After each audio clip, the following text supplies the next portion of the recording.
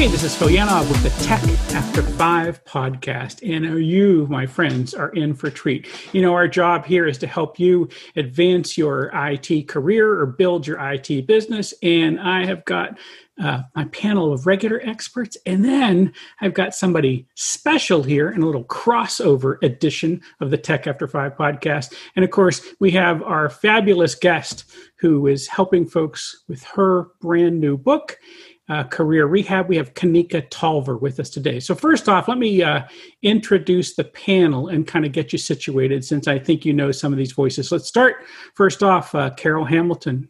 Hey, hello, Phil. friend. Hi, everybody. Welcome, Kanika. Yeah. So excited. Thank you. Yes. Yeah. All excited. And as always, I mean, to the point that the guy is so regular that my kids mock me when I say, here I am next to my good friend, Scott Pfeiffer. There's Scott Pfeiffer. Good to be here, Phil, as always. And, you know, they can say they do your part too. My kids not only do my part of the podcast, they do your part of the podcast.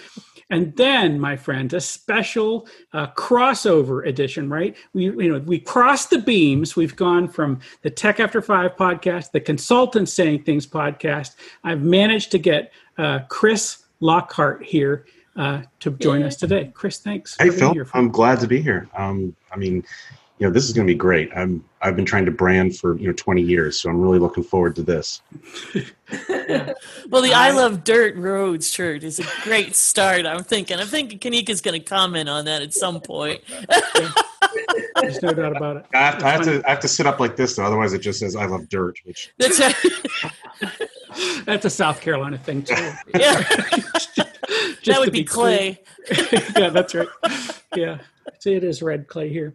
But we are excited. I am so excited to have our guest with us, Kanika Tolver. She is the author of Career Rehab and the architect of Rehab U, and her job is to help people rehab their careers in addition to a regular job. I mean, it's not enough that she's got a job, but she actually is helping people get better jobs. And I'm super excited. Kanika, thank you for being here with us today. Thank you for having me. Yeah, we're glad that you are here. Let me tell you, I think Career Rehab, and again, I love the book. I think everybody ought to have it. In fact, I'm trying to figure out some way that we can work that.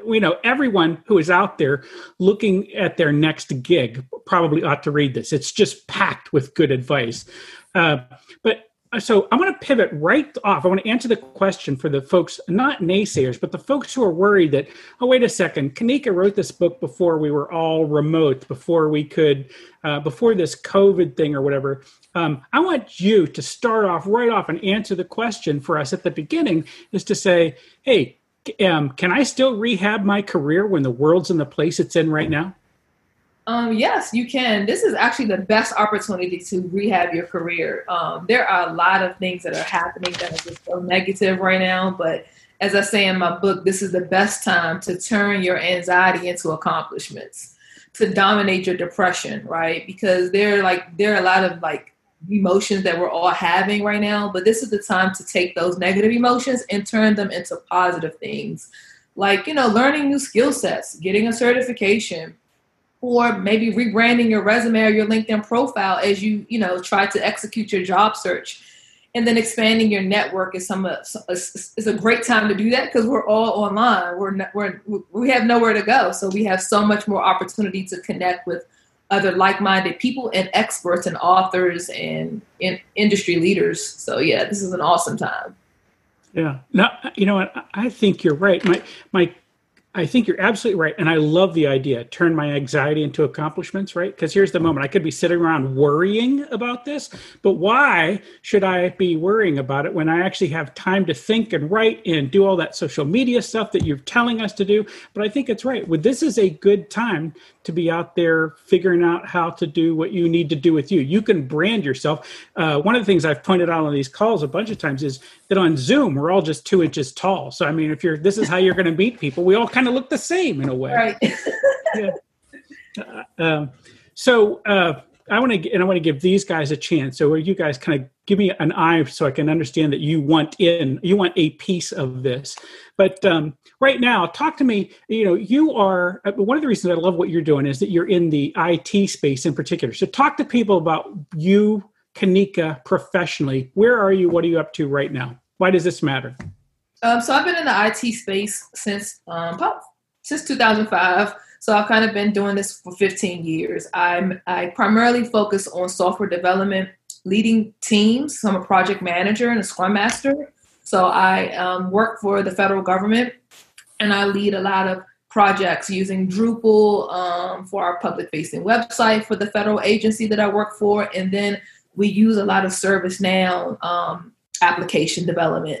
So I've been doing this on private sector side, and I've been doing it on the federal government side. So I've been a federal government employee, and I've been in private sector still working as a consultant for the federal government. So that's kind of how I checked myself into career rehab and rebranded myself at a particular point in my career. You know, it's in the book where I talk about how I had to make that transition from federal government to private sector. So I love leading teams and I love coaching teams, and I kind of like use that inside of my coaching practice. So I have a lot of transferable skills that I do every day within the tech space. I do that within my coaching practice, leading people to their dream tech job, or, just getting a new job in tech. So that's kind of like what I do by day. Yeah. I'm kind of curious, at what point did you decide you needed to transform, right, and pivot and rebrand? What was there like an aha moment, a defining moment where I imagine you're carrying around some piece of paper somewhere and you're like, oh crap, I don't want to do this anymore, and then it's like lights come on. And what was it for you? How did that happen?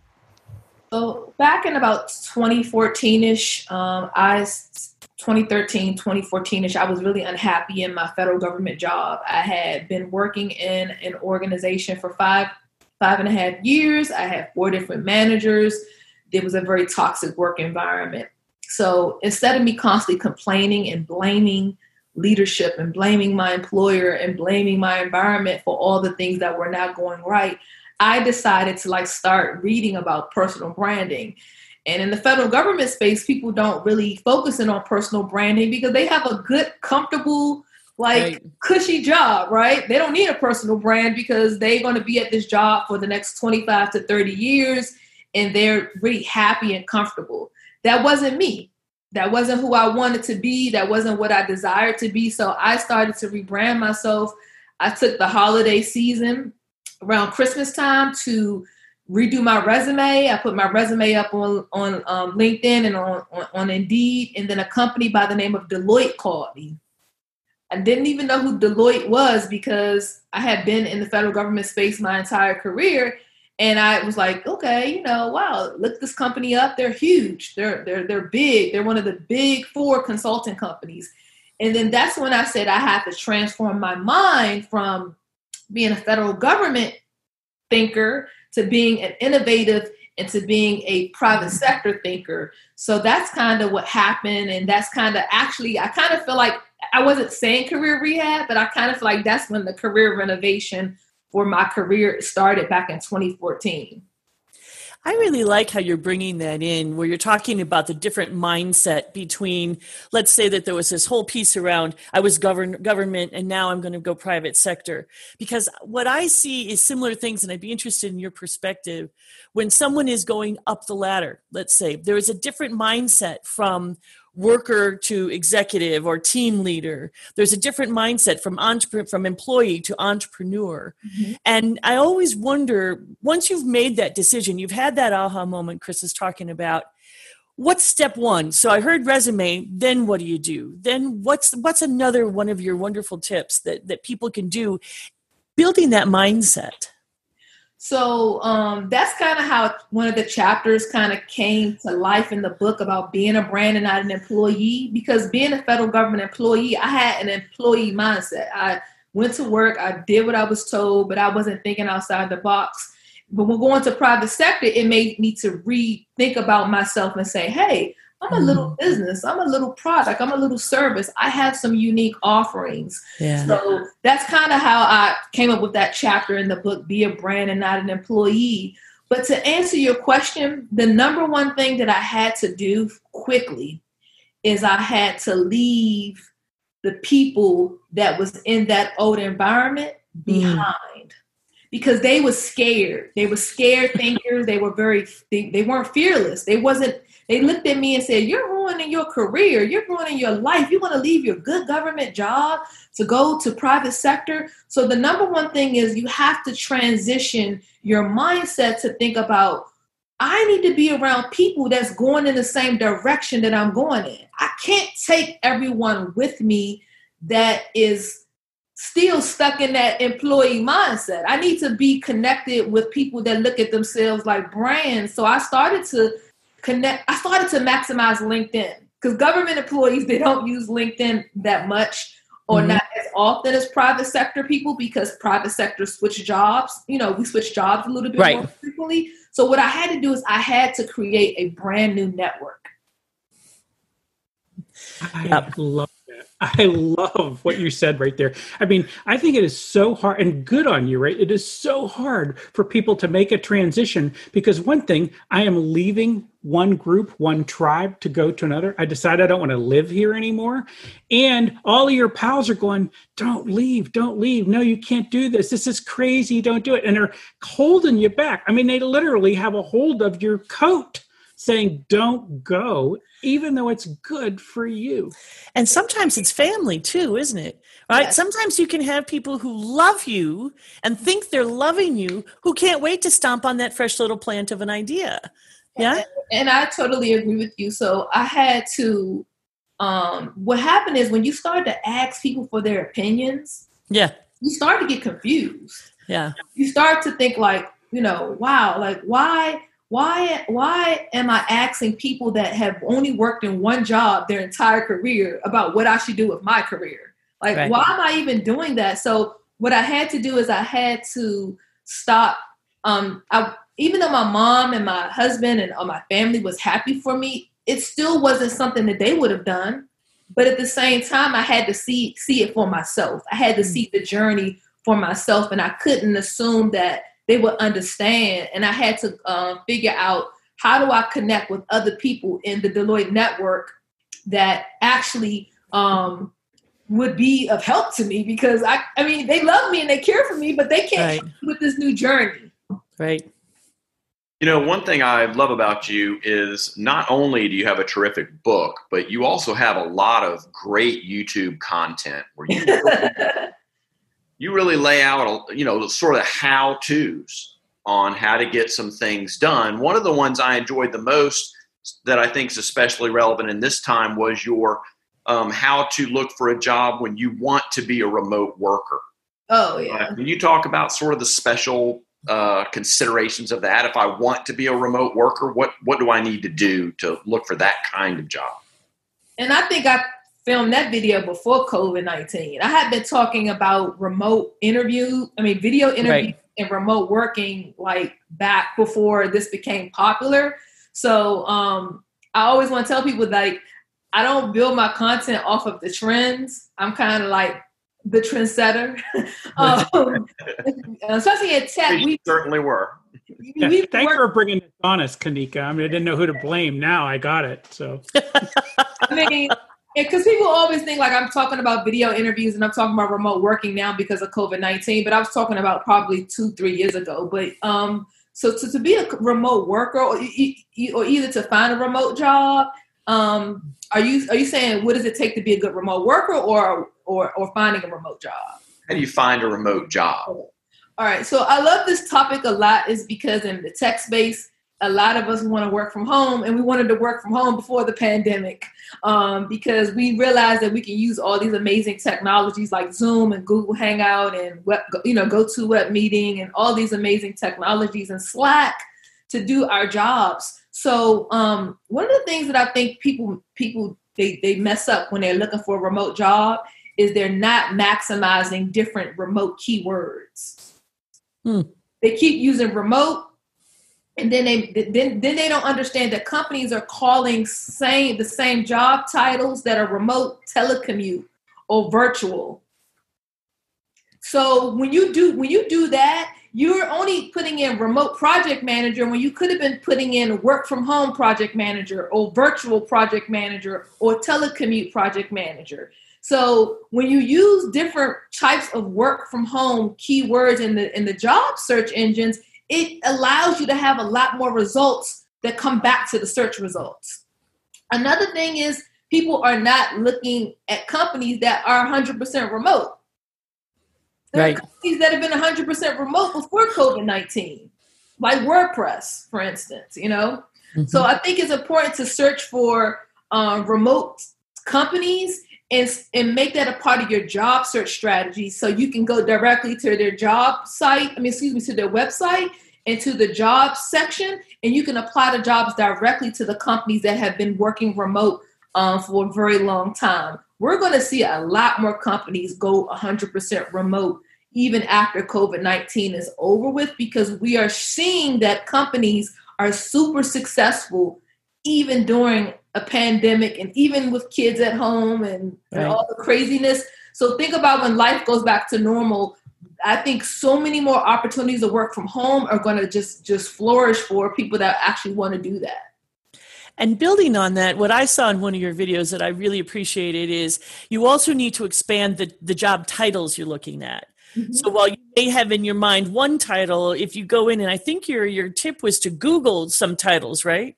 Yes. Yeah, so this is another good tip in addition to Scott's question that can go together, right? So if I am trying to get a cloud job, cloud positions are called a lot of different things at different companies. So somebody may be called a cloud engineer, a cloud consultant, a cloud architect, a solution architect.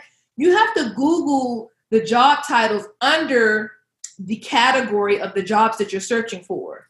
So if I'm looking for a remote cloud engineer job, I need to have a list of maybe 5 to 10 positions that are under that cloud computing job title umbrella, and then attach the word remote or telecommute or virtual or work from home to those different job titles. Because if I keep using cloud engineer and then another company is calling the same job title or same job description cloud DevOps or cloud architect, then I'm not gonna be able to get a lot of jobs back if I keep using the same job title over and over again.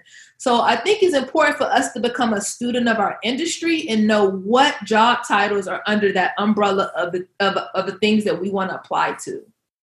So suppose you want to become a DevOps engineer or specialize in containers or something like that. But right now you have a really great job in accounting, right? What is that? Right. I think you're getting your answer. She's laughing. Well, I'm wondering because, as you've pointed out, I think, and I've heard other people say, and certainly we've talked about it on various podcasts, now is a fantastic opportunity, right, to take advantage of the change, the disruption, all of that, right, to make some headway. But what if your job wasn't disrupted and you're just sitting there and from your perception, everyone's passing you by, right, as they're changing and coming up with new ways to brand themselves? What's some recommendations for sort of that person that maybe is stuck or feels stuck during this momentous time of change? That's a great question. I think that it takes the acknowledgement to say that you're stuck and you're trying to become unstuck, because it's so easy just to stay stuck. If you've been an accountant and you've been in that industry for a long period of time, you feel like, man, I can't learn anything new. I can't do a career change. I can't pivot, because your mind is telling you to stay in a familiar place. Like I say in my book, is familiarity delays progression. If I stay in a familiar place for too long, even within tech, I'm not going to progress. So I would say number one is to really, really focus in on some of these cost-effective learning opportunities online. It's really no excuse right now for any of us to not be able to use all of these amazing programs. Google is giving out amazing programs. You have Udemy. You have YouTube that's free. I think it's important to figure out what do you want to learn and to dedicate some time to learning a new technology or skill set, and maybe even think about getting a certification in that. because it's hard to make a pivot in something that people can't see you as an expert at. Right? Yeah. I completely agree. I'm wondering also, if let's say you're an accounting consultant at Deloitte, for example, and how do you take advantage of some of those tools? How do you take advantage of the pivot without sort of disrupting your existing job, right? Because you're taking a risk by maybe doing something different. When you have this nice cushy job, you don't want to upset your employer also, right? What are some thoughts around that? I always say this, that it's important to figure out how you can maximize your training budget at your current job for your own good.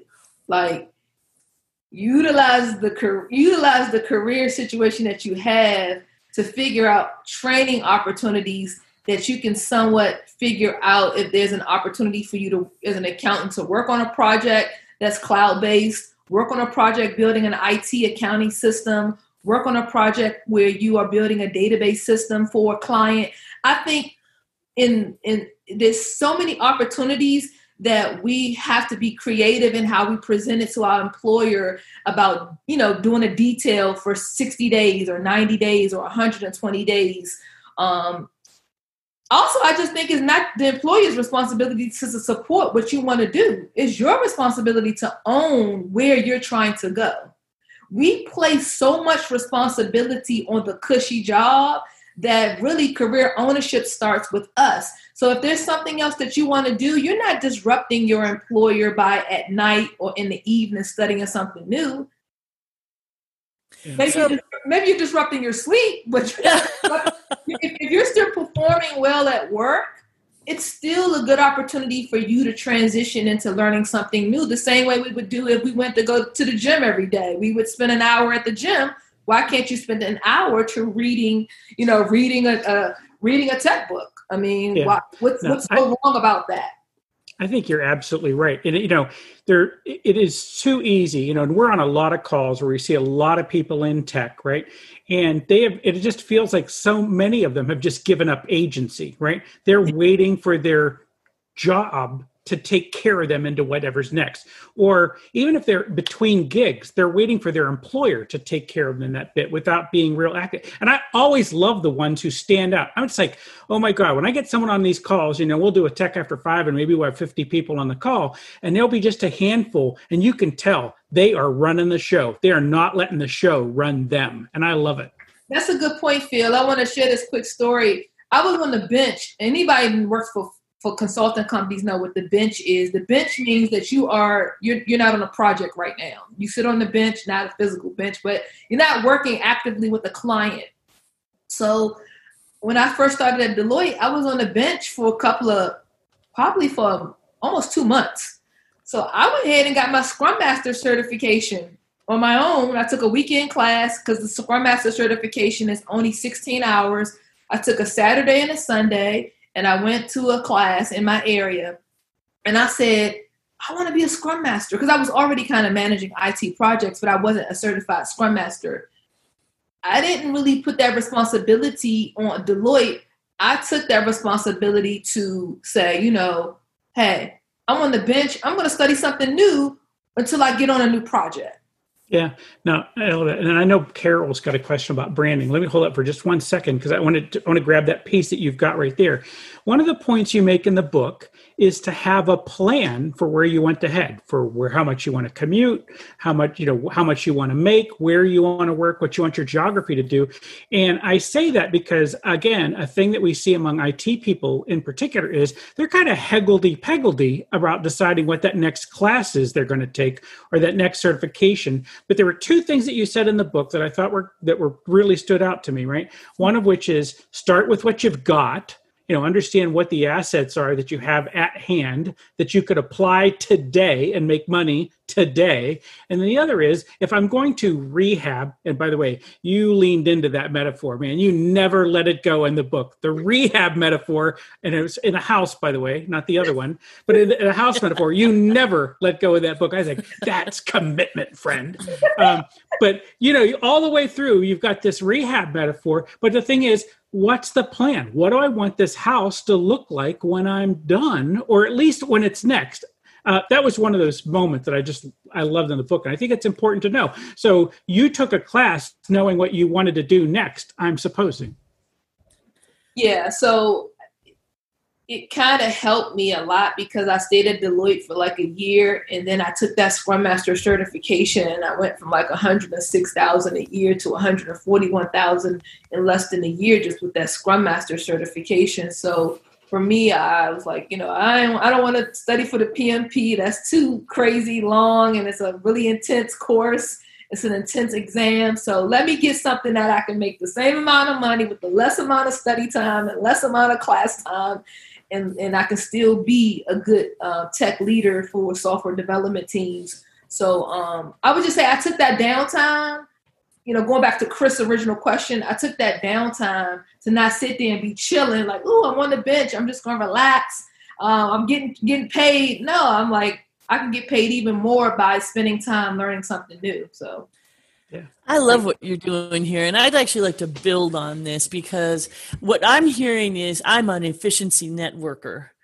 And I think that's a really important piece of this because I'm picturing we've got a lot of listeners who are home, maybe not listening, not looking for new jobs necessarily, but wondering what they can do to brand themselves while everybody's home.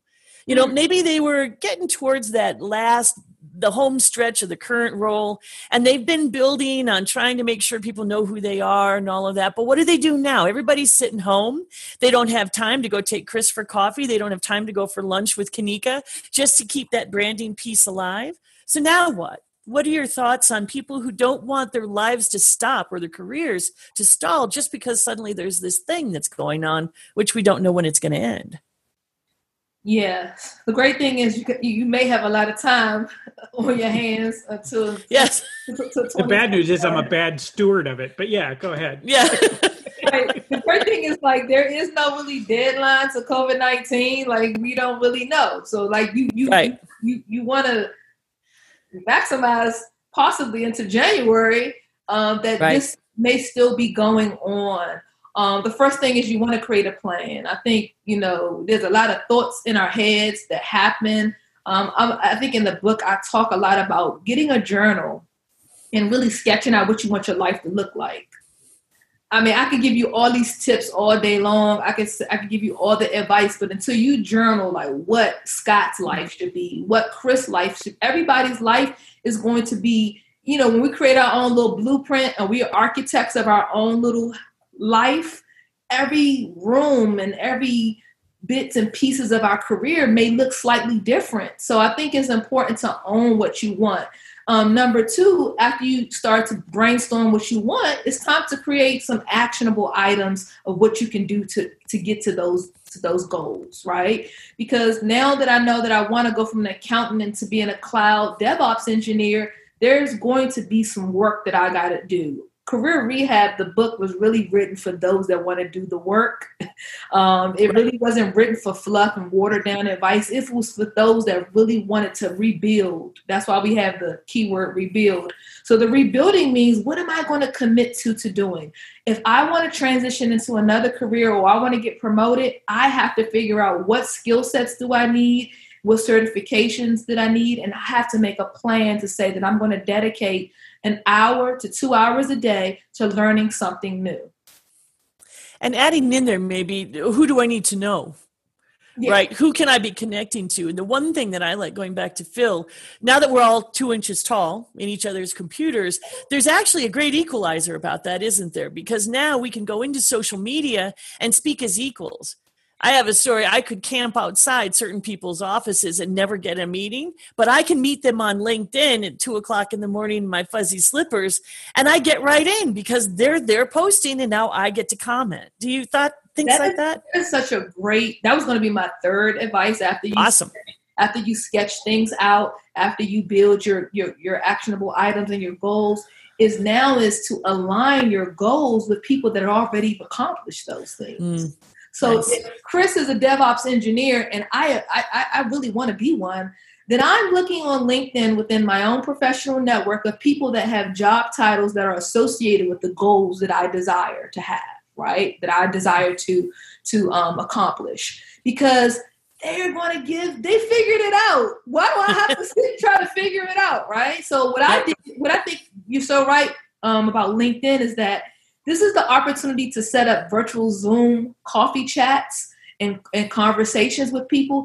The number one thing to get people to answer is edify them.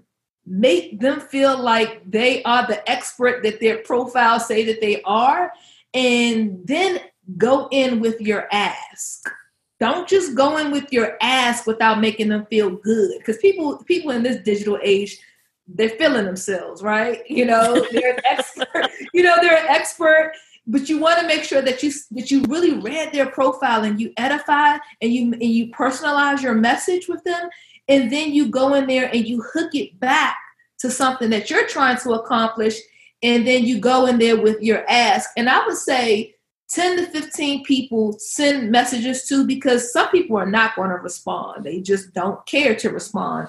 But 50% of those people probably will respond back if you personalize it. I think networking without strategy is a huge problem for people. They don't know how to do it with the strategy. Couldn't agree more. Absolutely. What other online networking tips do you have besides, connecting with the right people and reaching out to them? What else are you doing on LinkedIn to build your personal brand so that when they look at you, they see what you want them to see? Post good content and comment on good content. So it's not all about me being the authoritative person saying, oh, I'm just going to be like, oh, Kanika's the expert at this. I also comment on people's stuff that is very similar to the things that interest me, because I think posting good content and good consistent engagement on other people's content really allows you to show up. Because one thing I talk about in the book is that networking should not be a one-way street, right? It shouldn't be, I'm asking Scott, help me. I should also be saying, Scott, congratulations on that new certification. Scott, that was an awesome article that you posted. I think when we engage into other people's content, that is a relationship building process right there. It's starting there. So I think that's important too. And I think another thing is people also feel like they have to just use LinkedIn. Find another social media network that you feel comfortable with and use that as well. Twitter is amazing because people are just being their normal, authentic selves. I don't like that too much, but yeah, I get it. because that was a politician's answer. people on LinkedIn are bringing their professional self to the platform. Right. I may want to see, Chris says, I love dirt roads. I may want to get to know Chris on a more personalized level than I do.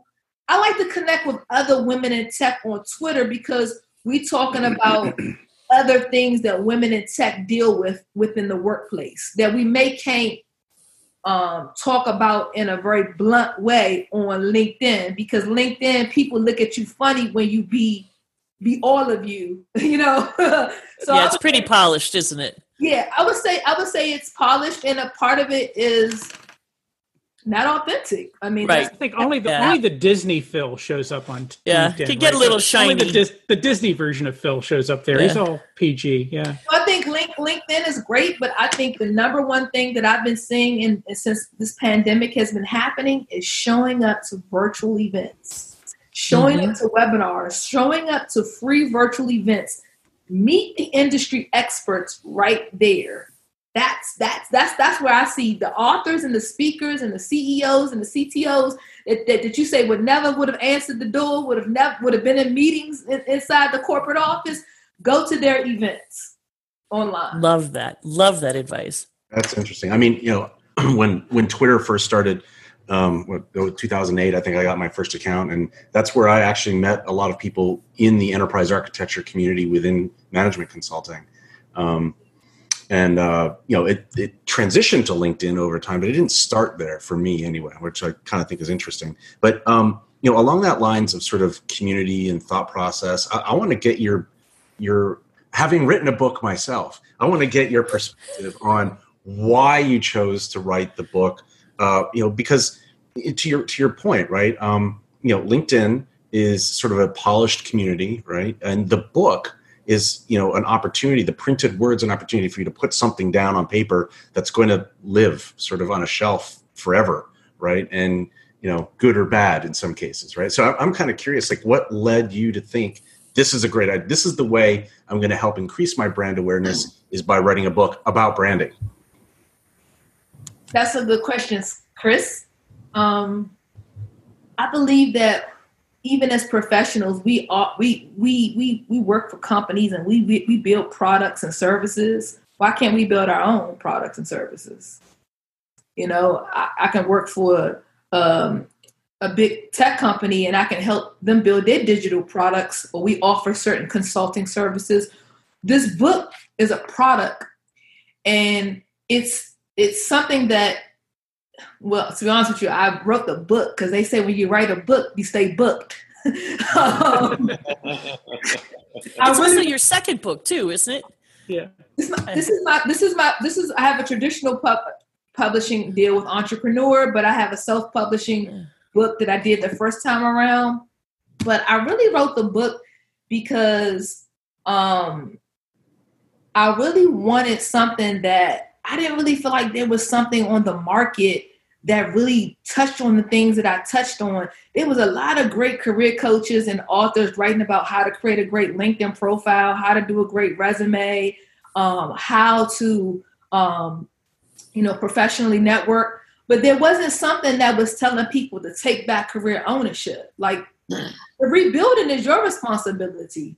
And I think that we keep in college, when those that like me went through traditional education, went to college and got a job, we made it all about the employer being loyal to us. I wrote this book because I felt like I wanted to teach professionals that you got to be loyal to yourself and you have to invest in yourself. So I wrote the book for paid speaking engagements, to be honest with you. I had, I was supposed to be speaking at Intel before COVID happened. I wrote the book so I could continually build my brand with a podcast show and a TV show. To answer your question, the book is going to turn into online courses. The book is just the beginning of many more products and services that's going to come up under the career rehab business. I love it. It's an ecosystem of self-reinforcing products. That's great. Yeah, and I was a big geek of self-help books. So I would read all the self-help books by John Maxwell, 10X, 4-Hour Work Week, and then I was like, man, I want my book to feel the same way people feel about those authors. I wanted the content to be, I feel like I gave away too much information in the first book, to be honest with you, but there is a second book inside of me. The third book, I should say third book, technically third book. Yes. Yeah. Yeah. That's great. Well, thank you for that. This is an awesome conversation. There's one more thing, and I'm going to, with your permission, I wonder if we could go there for a moment. I think you've got a unique opportunity to be a voice about diversity in the IT space. And we've done podcasts where we've talked about how do we get more women in IT. You're bringing a unique voice to this space. And if it's okay for us to ask you, how can we be allies for the process to have more faces like yours in IT? I was hoping that you'd talk to us about that. Sure. Being a Black woman in tech is, for the last 15 years, it has had its challenges. One thing that I think that I really want you guys to help us with is to understand that the talent exists. Don't believe the hype that there are not any Black people or minorities that are hungry to be in tech. There are a lot of them right on LinkedIn. I think it's important to build a community and build alliances with organizations that promote women in tech and minorities in tech. I think it's a siloed approach right now because I'm a part of a lot of Blacks, and I'm just going to use it as an example. I'm a part of a lot of Blacks in tech organizations, right? But I don't see, you guys being a part of the solution with us. We can continue to, be champions for our own race, but until we continue to come together and continue to work together on bringing more minorities into the tech space and more, women, it's not going to work. It's kind of like women. You have women in tech groups, you have Blacks in tech groups. Yep. Then you have another group of just the big Fortune 500 companies that quote unquote say that they want to be a part of the solution, but they're not a part of the committees. They're not a part of the advisory boards. They're not a part of the conversations. We keep having our own events, and we want you guys to come and be a part of those conversations. And when you guys are in the space of hiring and recruiting, it'll be great if you guys can fairly recruit. Diversity inclusion, it starts with looking for amazing profiles like myself that are in that have brown faces, and say, hey, let's reach out to them instead of just continually reach out to the same types of profiles of people. So, that's really all that I have to say about that, but I'm really open to hear you guys' questions about, what else you think we could do together to help this situation. So can we go on LinkedIn and see who you're following and who you're affiliated with to find those groups so that we can become members and start tracking their scheduling and find out where those events are, whether we're rehiring, recruiting? I know all of us are in different segments of the marketplace at this point, but this is a true heart project for me. And I want walking papers. I want to go beyond this conversation because you've really lit that up for me. Now, what do I do? Do I go onto your LinkedIn to see some of those connections? The first thing you can do is definitely go onto my LinkedIn profile. But then in addition to that, I could email you guys a list of these organizations and their websites and their LinkedIn professional groups. I think that we as minorities, we can't fight this alone. I think, right. And you shouldn't have to. These organizations were established and they were built with the intent of us fighting this fight alone. I don't think that approach is going to work anymore. I think another to answer your question, Carol, another thing is to focus in on finding the directory of HBCUs, historically Black colleges and universities, and tapping into their STEM departments, their engineering departments, their computer science departments, and looking for recent graduates that are coming out from those schools. That's something that's just really directly on the internet that you guys can find. But I went to a historically Black college, and they have amazing computer science and engineering and science programs, and we just don't always see the best companies. We all have this dream of working for Google or Facebook and Twitter, but they don't always come to the universities. And I always tell my clients, don't always focus on the big companies. Focus on the companies that really, really want you there. I'm with you. Because once you get there, you want to be treated with respect and inclusion, not just having somebody check a box because now they've met quota. Totally with you there. Yep, we've got it. It's got to be more than that to be me. It's got to be more than that because it was in my 20s. It once was a dream of mine to work for those companies. But then after some of my friends went out to California and they told me their experience, and then even in my CNN article, while Google should hire me, and the numbers still didn't ever increase since 2014, it's a heart condition. You either want diversity and inclusion or you don't. It's not something to do because we're checking the box. So I would say if there's a small company or a medium-sized company that minorities can work at, I want them to be there because they're going to feel included and they're going to feel like my expertise and knowledge. I'm not here because of the color of my skin. I'm here because I add value. Yes, totally with you. Well, Kanika Tolver, thank you so much for the gift of all your time today. I think you've got a unique voice, and I really think that if anybody has found themselves in the spot where they want to do what comes next in their career, I don't think we've even touched on much of what's in that book, and people ought to be going out and buying your book because I thought it was just a great read. Tell folks where else they should go to look to find you other than running out to Amazon and buying your book. You guys can find me. All of my social media handles are at Kanika Tolver. So you guys can find me on Twitter, Instagram, Facebook, YouTube. I'm on all of them. So, yeah. I want to get better at posting more YouTube videos because I kind of slacked off since COVID-19. But I feel like there's enough on there for people to get value. You can also find me if you want to get more information about my career coaching practice and my other services. KanikaTolver.com is my website. Yeah. See, the branding is so consistent. It's all Kanika. Beautiful. Kanika Tolver. I mean, we're lucky, those of us who are born with a statistically improbable name. There's just not a whole bunch of people with the same name, right? So it's like, you can find me, right? If you go look for Kanika Tolver, there's only one of those perhaps, but we're a small number. Show-offs. Yeah, I know.